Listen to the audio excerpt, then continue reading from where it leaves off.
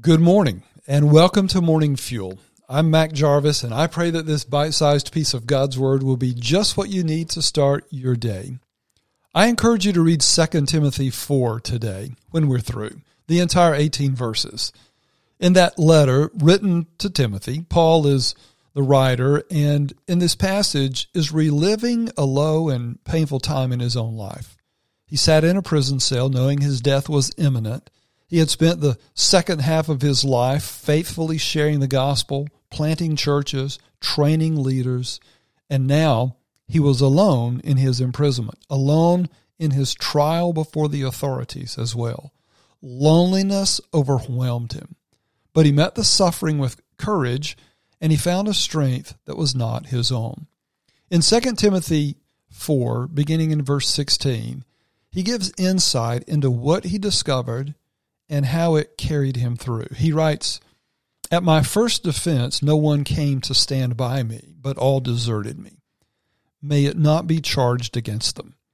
But the Lord stood by me and strengthened me, so that through me the message might be fully proclaimed and all the Gentiles might hear it. So I was rescued from the lion's mouth. The Lord will rescue me from every evil deed and bring me safely into his heavenly kingdom. To him be the glory forever and ever. Amen." In Paul's case, though he felt alone, he knew the Lord was standing there with him. When he says, "I was rescued from the lion's mouth," he's metaphorically describing God's deliverance in that case and over the course of his life, numerous times. Paul gained strength in the moment by looking back at the journey he had come and recalling God's faithfulness in his life.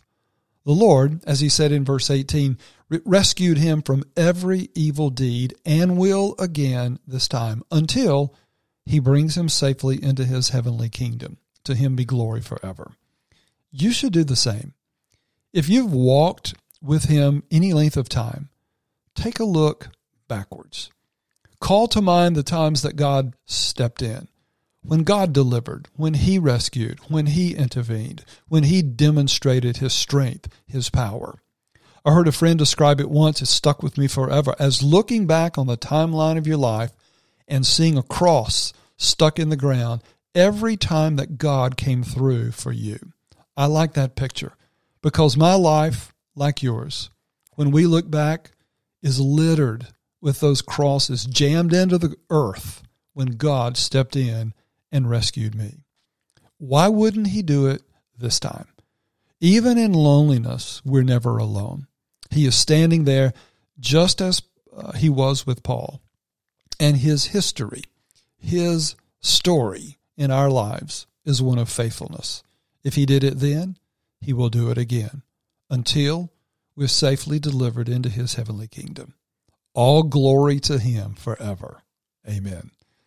I want to pray that great truth over you today. Gracious Heavenly Father, you never leave us. You never forsake us. You are standing there with us wherever and whenever there is. Our timeline is full of those crosses where you have intervened. You have come through. You have delivered. May that encourage, even embolden, your servant today. In the name of Jesus Christ, I pray. Amen.